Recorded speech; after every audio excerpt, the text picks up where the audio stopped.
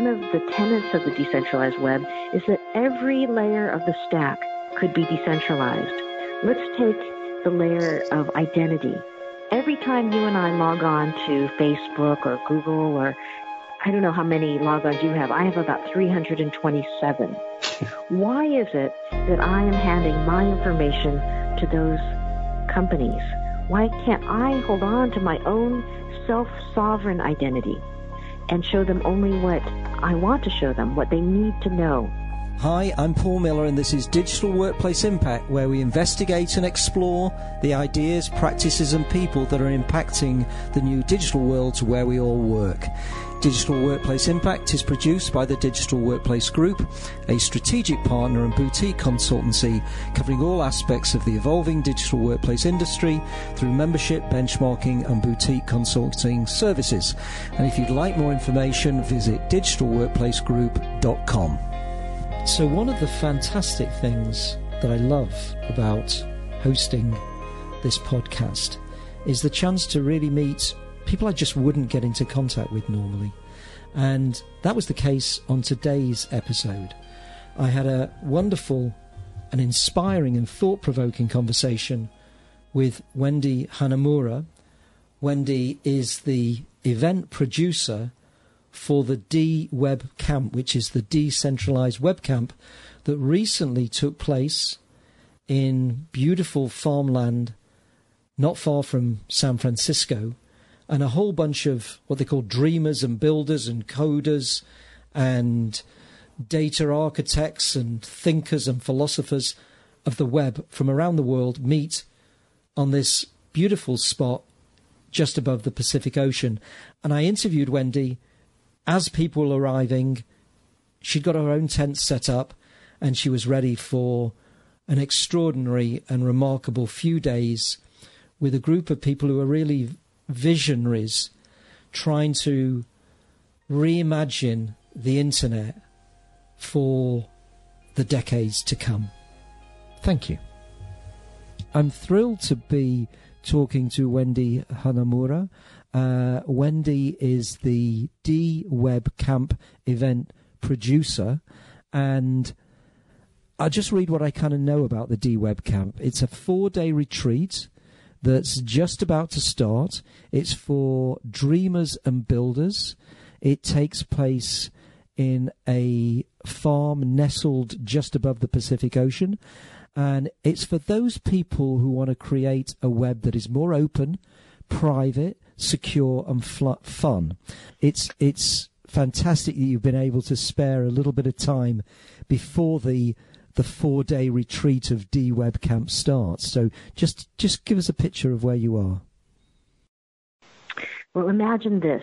We are right on the coast of California, part of the coast they call the slow coast. Very remote, very little internet connectivity, and relatively untouched.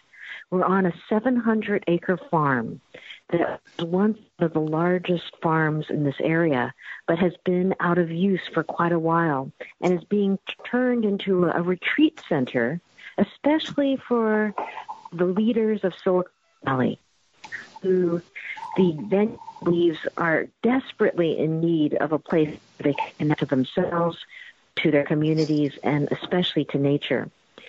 We're here setting up like mad, right in the same room. Network connectivity is setting a mesh network across the 100 part of the farm. We have people who have come in from Brazil, from Tanzania, from Lebanon, from South Africa. We're very different. Some of us are founders of companies. Some of us are mesh networkers. Some of us are community activists.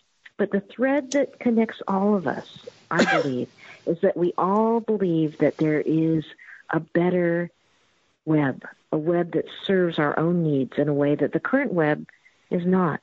I think we've come to see in this last year that the web that we rely on has started to fail us. It's not private. It's not secure. It is often co-opted. Our data is used. There are so many things that I think are not the way the original creators of the web would have wanted. Yeah, and it's so interesting. I mean, in the UK yesterday, there was a new banknote issued, a £50 note, and on it they put, everybody was waiting to hear who they're going to put on the banknote, and they put Alan Turing, who is seen to be one of the inventors of the early stages of the web and was involved with Bletchley Park, which was critical during the code breaking of the Second World War. And in a way, I wonder what he was kind of envisaging when he was doing his work, which was in, if you like, at that time was in public service. And as you say, you know, if you think of the web that Tim Berners-Lee was envisaging and the early kind of pioneers of the internet. I mean, what I find kind of fascinating is that you've chosen to have the D-Web camp, this movement around the decentralized web in nature. What's the and by the way, apologies to anybody if there is a little bit of a connectivity issue, because Wendy has decided to have the event in a very open, natural environment where maybe the connectivity is not as good. But what made you choose that? Many things, Paul. You know, most of the world is not connected to the internet. They live in places where there is no internet, or the internet there is very expensive. Many people live behind a wall of censorship. And these decentralized web tools are perfect for people who live off the grid in that way. If you live behind the Great Wall of China, and you cannot get, for instance, the media that lives on the Internet Archive where I work, if this were in a decentralized web, where the storage of that media would be not just in one place, not just in one URL, but in many, many places, it becomes much harder to censor that kind of content. So, you know, they like to say in Silicon Valley, you should eat your own dog food. So we came to a place where it is a bit off the grid, where we have to experience what it's like for much of the world. And we came to test our tools. Could we use our tools offline in a way that could really serve humanity? That's such a fantastic way of expressing it. And once you kind of describe that to me, it makes absolute sense. So what you're saying is, actually, this is what the web is like for an awful lot of people on our planet. And I think absolutely. I think what can we do for them? Yeah, and what also sounds amazing, and you kind of went through it a little bit, is the decentralized web seems not just to attract a, if you like, a technical crowd of people. It sounds like it's a really diverse range of people. And why is that? Because in the decentralized web, there are many winners. It's not power concentrated in the hands of a few major corporations or major platforms. So one of the tenets of the decentralized web is that every layer of the stack could be decentralized. Let's take the layer of identity. Every time you and I log on to Facebook or Google, or I don't know how many logons you have. I have about 327. Why is it that I am handing my information to those companies? Why can't I hold on to my own self-sovereign identity and show them only what I want to show them, what they need to know? I mean, after all, when we go into a bar, we don't give them our driver's license to hold. We show them, they look at the date, they make sure that we're over the age of 21 or legal drinking age, and they give it back to us. That's what self-sovereign identity could be like. So we have a lot of folks from Holocom in Berlin, from Uport, Consensus. We have folks from the International Identity Workshop, all working on how we could maintain control over our own identity as we surf the web. That's one little piece of the vision of what a decentralized web could be like. Right. And, I mean, it sort of reminds me of so the ideas of, say, Will.i.am and his ideas around digital identity, Jaron Lanier, you know, that actually, once you think about it, we take all of our digital assets, and as you just put it so beautifully, Wendy, we just hand them over, whereas actually they're part of what we own. And I think in the kind of picture you're painting, we kind of retain control. I mean, what I'm thinking is, if that was where the web started, kind of what happened? What went wrong? Well, let's think about the early web. I don't know. Did you ever dabble with GeoCities? It was once one of the great creative communities online. You could build your own block. You could build your own house. You could have your own GeoCities location.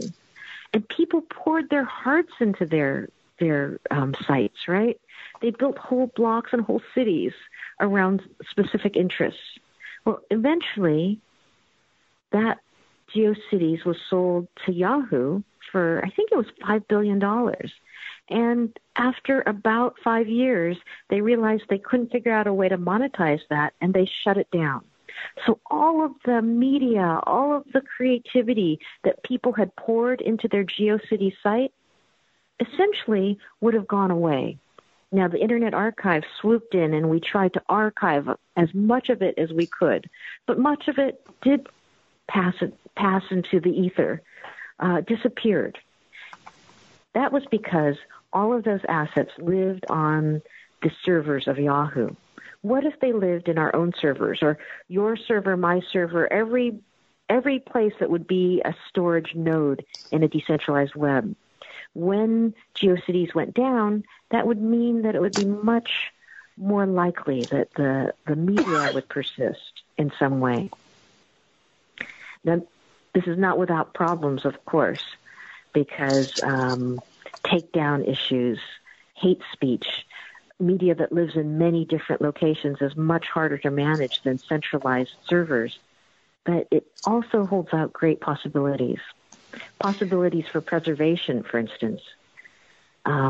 We've been so lucky to have Tim Berners-Lee come to our decentralized web events in 2016 and 2018. And the web that he envisioned and built was beautiful and simple. But people have noted that it didn't have a time axis. There was no way to preserve old websites. So essentially, Brewster Kahle of the Internet Archive built kind of a hack on that. He built the Wayback Machine that would capture things as much as possible. But in a decentralized web, you could build a time axis so that every time something changed was mutable, you could hash that, you could capture that and save that. That's one of the outsized possibilities of this new decentralized vision. Fantastic. And so tell me, what is it that everybody will be doing during the DWeb camp and the 4-day retreat? And I love the fact you express it as a retreat. It's not a workshop, it's not a hackathon, it's a retreat. We have a decentralized kind of co-creation model in mind. Of course you do. Across this farm, we have 7 different venues. There's the Dome of Decentralization, which is a wonderful conversation space where open space conversation will be curated and convened. There's a hacking space called the Mesh Hall with good connectivity and tables and places where you can work on tools together. There's the Hyper Lounge, where we're holding a science fair where you could show off the latest gizmos that you've been working on, the latest breakthroughs that you've made. There's the Wayback Wheel tent where you can do great activations. For instance, we're talking about doing something called the Global Cafe, where different groups perhaps are representative from the conservation school in Tanzania, or the coder who's building out mesh networks and tools for his village in Brazil. They can come and say, this is what I need. What do you have that could solve my needs? And the coders and the engineers and the artists and the designers would come to their aid. And then, you would set out a different problem. We have a grow room for art installations where a wonderful, wonderful installation about privacy by an activist artist is going in. You can imagine 7 different venues, each with its own focus and energy, with different people meeting in each one. We believe that real knowledge gets transferred and education happens when you're about 1 on 10. So we're trying to create a happening in which 30 different things, 35 different things might be happening at once. Wow, it sounds amazing. And is there a particular sort of age of people who tend to come? They range from the founders of the core technologies. Mitchell Baker, the founder of Mozilla, will be there, to the youngest coders. We have a 14-year-old prodigy from Phoenix who's homeschooled, who, according to everyone, is one of the great up-and-coming coders of our time. So from 14-year-old to founders of original major organizations on the web. That's what we think we'll be seeing. What's the kind of hope with the way the decentralized web movement can grow? I mean, at the moment, it feels like in the last 2 years we've sort of woken up. Maybe it's 3 years. We've sort of woken up to what Shoshana Zuboff in Surveillance Capitalism would call the sort of takeover that's happened. So we've had these huge technological entities that have kind of, if you like, sort of sucked the web up and sucked our data up. And I think if you talk to most people and you say, would you like to keep control of your own assets physically? They go, well, yes. Do you want to keep control of your own digital assets? Well, yes. Can I? And so I think there's a real appetite for something different. How might that kind of manifest itself? I think this is a watershed moment, Paul. You have, as you mentioned, this burgeoning awareness that we have given away our privacy. We've given away the keys to the vault. And we've done that rather willingly by just checking all of those consents all the time. What would a new world online look like? So you have people realizing they want something different. They want something better. At the same time, you have an upswell in blockchain technology. Now, blockchain is not at all synonymous with the decentralized web, but it is related and adjacent and a part of the decentralized web. So what happened with that, with blockchain taking off, is that what started as kind of a small, grassroots, underfunded, open-source world of coders, where the great danger was there would never be enough resources for it to scale, suddenly all of these groups, they can do an ICO. They can raise millions of dollars without going to venture capitalists. They can get capital to hire over 100 engineers to build these decentralized protocols. So you're starting to see massive scaling up. What is the killer decentralized app going to be? Well, we're starting to see decentralized versions of YouTube, decentralized Reddit, decentralized Slack, decentralized Twitter. One of these is going to be the breakthrough app because people are going to realize I can have all of the benefits of Reddit, but in a decentralized, better version where it's not controlled by a company, it's controlled by me. If you had all the performance, all the attributes of those tools that you use all the time, and the tacit agreement is, okay, you can have all my media, you can know where I'm going, you can have my identity. If you could have the functionality and still have self-sovereign control, wouldn't you go for that? I think that is what we envision. Now, these are early days, though. I think we first decided to call this the decentralized web in 2016. So we're only at the very, very beginning of things, but it's exciting. And it's exciting because we have people coming from all over the world who are not necessarily technologists. They are sometimes people who represent communities that are offline, saying, these are the tools I need. And the great Emily Jacobi of Digital Democracy said, tools always reflect the values of their makers, and we will build better tools if we sit in community at the same table as the people who are going to use them. So that is part of why we're on this farm. You know, imagine washing dishes together and chopping vegetables and, you know, doing all the things that campers do. And one person on one side is a founder of one of these great decentralized protocols, and on the other side is somebody from a village in Brazil, and across from you is the founder of a conservation school in Tanzania, all in need of the same things. We all need a web that serves us, a web that we deserve, the web that we want. We have the tools. We have the resources. And I do believe that we are on a path to build that better web.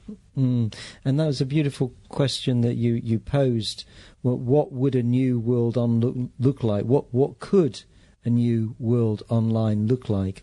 And it's interesting, I mean, Shoshana Zuboff and this extraordinary book, Surveillance Capital, The Age of Surveillance Capitalism, says, you know, and Jaron Lanier says it's not too late.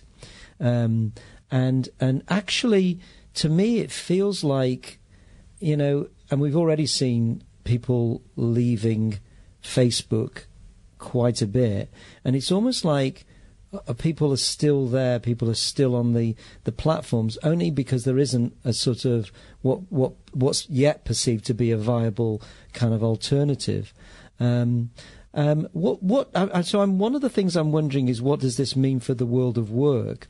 And one of the interesting things that I've seen in the working world is, I mean, the large organizations some of them have been adopting Facebook within the workplace. There's a product called Workplace, which is run by Facebook, and it's got great functionality. It does good things, but then people also have a kind of aversion to getting their if you like, all of their employees and workforce onto what they perceive to be a platform with a particular kind of people have got an opinion about it, shall we say. So what we're actually seeing is some specific enterprise apps being created that almost have some of these characteristics of a decentralized app. They're kind of hybrids. They're almost organizations saying, look, we want to get that functionality, but we don't want to get it in this way. And I wonder whether some of the decentralized web apps and services that are being created, are they going to be useful for organizations as well, do you think? Absolutely. Let me give you a few examples that are already out there in the working world. There is a decentralized messaging system called Matrix, and the government of France has adopted Matrix as its communication mode. So instead of Slack, they use Matrix throughout all government entities in France. There's something called Patchwork, which runs on the Scuttlebutt protocol. Now, Patchwork is very much like Facebook, but instead of everything you post going back to Facebook servers, each of us runs part of a node in a way. So, you know, we're using the excess compute power in our own computers to fuel this. And so you have serverless communication across Patchwork in a very Facebook-like way, but without the control of a Facebook, already in use. Matrix has 5 million users. There are smaller things, PurePad, other types of YouTube alternatives. We haven't seen, I think, the killer app quite yet, but there's lots and lots of things in the pipeline. And is there a killer app? Because one of the things that somebody was explaining the whole idea of shared protocols, open protocols, and talking about GPS. So nobody, as far as I understand it, owns GPS. So every time we use GPS, it's not like somebody monetizes that. And is your kind of picture that the if you like, there wouldn't be these huge aggregations of wealth within a small concentration, but that if you like, the ownership and the economies around it would be decentralized? That's right. Almost all of these protocols are open source. So that means they're contributed to and built by a community of people. And if the community gets disaffected with the leaders of that community, they can just fork their code and create an offshoot. Governance by forking, they call that. So you have to govern your project in a way that keeps these open source contributors happy. That has a profound impact in the way most of these organizations are being configured. I mean, one of the things that I'm just wanted to ask you is this, and I'll call it a movement, is this movement centered in Silicon Valley and the Bay Area, or are there kind of different, if you like, centers of gravity for this movement around the world? There are different centers of gravity, by all means. One of the things that we're doing here this week is we're building a landing page so that the DWeb meetup group from Toronto, the one from San Francisco, the one from Berlin, will all be on the same landing page.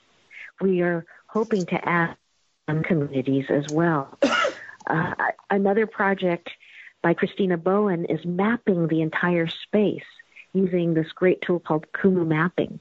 It's so new, Paul, that no one really knows the edges and boundaries of where this decentralized world is. But we're trying to quantify it, and we're trying to build connections, human connections and technological connections between the hubs in these different places. So, and to quote the jargon of the technology world, and I'm not saying that it should be doing this or not, but is part of this? Does part of this get monetized, and how does that happen? Is that not part of the, if you like, the ethos of this? Oh, it has to be monetized, because only when there's resources do you have enough capital to hire the engineers to build it, to market it, to perfect it.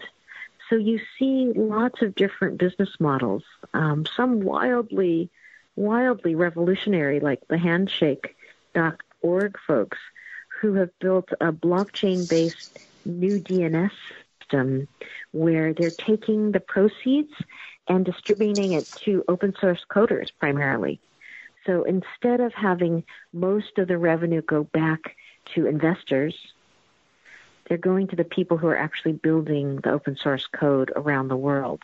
And I think they have a clause in their foundational documents that say if they hit a valuation of $500 billion by 5 years, that they'll try and give some amount of tokens to every single person on Earth.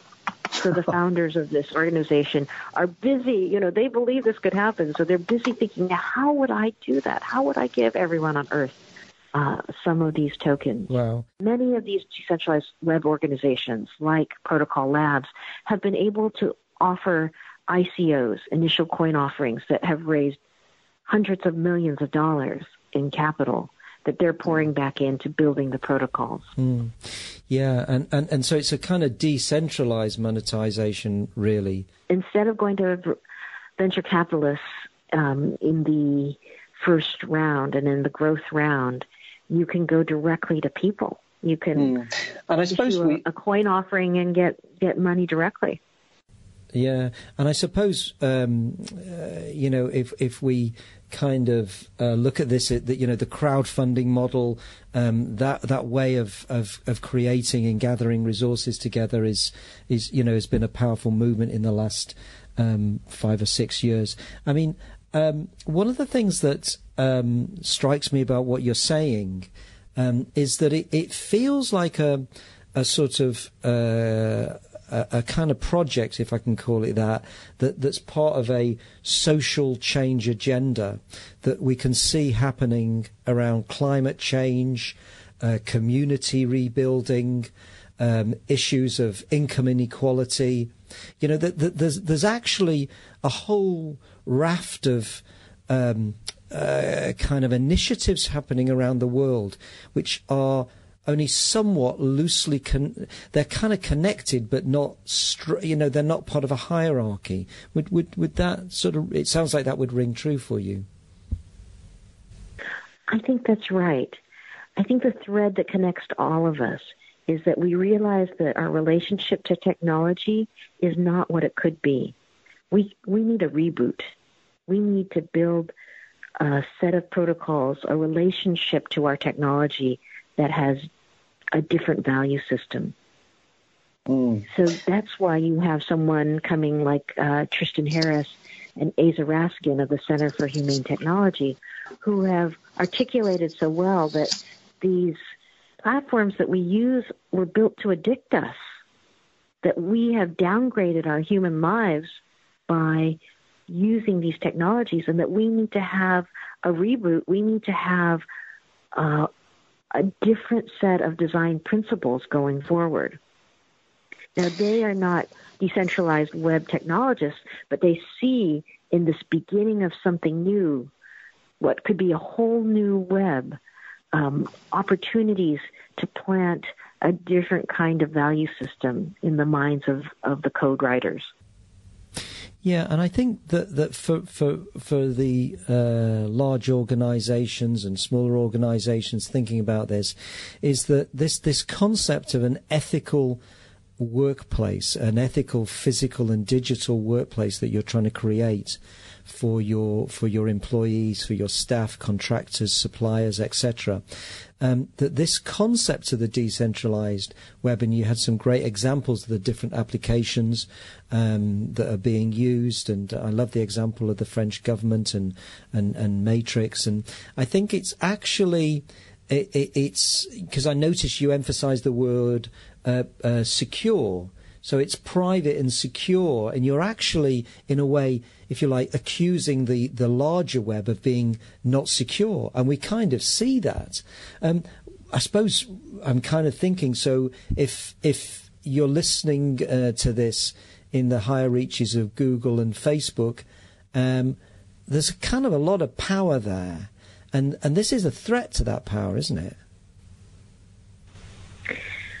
Well, I think one of the major topics of conversation here this week will be Facebook's move into the blockchain world. They're going to issue their own coin, their own token, Libra. You might never need a bank again. You would just do all transactions within your Facebook portal. It's a currency that would have immediate global reach. In places where it's so expensive to transfer money, where there's so many people who are unbanked, think of the potential of Libra with a base of people in the billions already using Facebook. Now, this is a decentralized cryptocurrency that is going to be created and used and harnessed by one of the most centralized and centralizing forces of them all, Facebook. So there's early days, and there's no guarantee that we won't succumb to the very same market forces that have taken what Tim Berners-Lee created and turned it into this web that we're using now. But the hope is, the potential is that there could be a web with many winners, not just a few winners. No, that's fantastic. And so one of the questions I love to end on, Wendy, is, and I'd like to ask that of you. So what does a perfect working day look like for you? What's happening on a perfect working day? Well, I'm going to tell you a little bit about my day today. I woke up as the sun rose on my tent. That was about 5:50 a.m. And I got up and I went and I sat with an amazing group of people. Nico Pace, who runs Altermundi from Argentina, Luanjo Vieira, from Brazil, who is a technologist who put his whole village of 200 people online using mesh networks. Merlin van Laarwyck, who is the head of the Pugu Educational Center, the grandson of Jane Goodall. And we walked to the beach and talked about what these technologies could mean for them in each of those locations. What an inspiring morning. Then we came back and we set to work. So I started to write blogs and push out schedules and do all of the kinds of online things that one does. And we have people painting, we have people cooking, we have people moving signs, all anticipating the close to 400 people that will descend here in just a day or two. It's exciting, it's beautiful, it's in nature.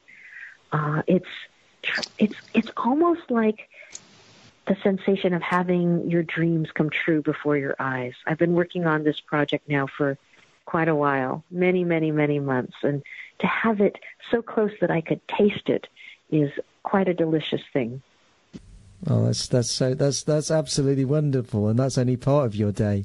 I mean, I was completely there, walking down to the beach with you. That is very, very beautiful, Wendy. Well, congratulations on all you've done, and thank you so much for joining the podcast today.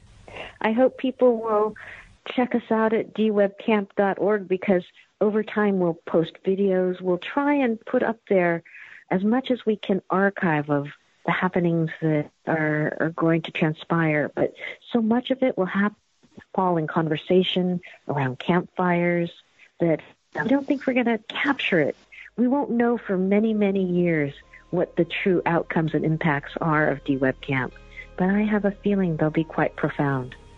Yeah, I think so. Well, thank you so much, Wendy. Thank you. Digital Workplace Impact is produced by the Digital Workplace Group, a strategic partner and boutique consultancy supporting more than 100 leading businesses and public institutions to advance their intranets and broader digital workplaces through benchmarking, research and practitioner expertise. For more information, visit digitalworkplacegroup.com. And if you'd like to listen to previous episodes of the show, go to digitalworkplacegroup.com/DWG_podcast. This is Paul Miller wishing you well until next time.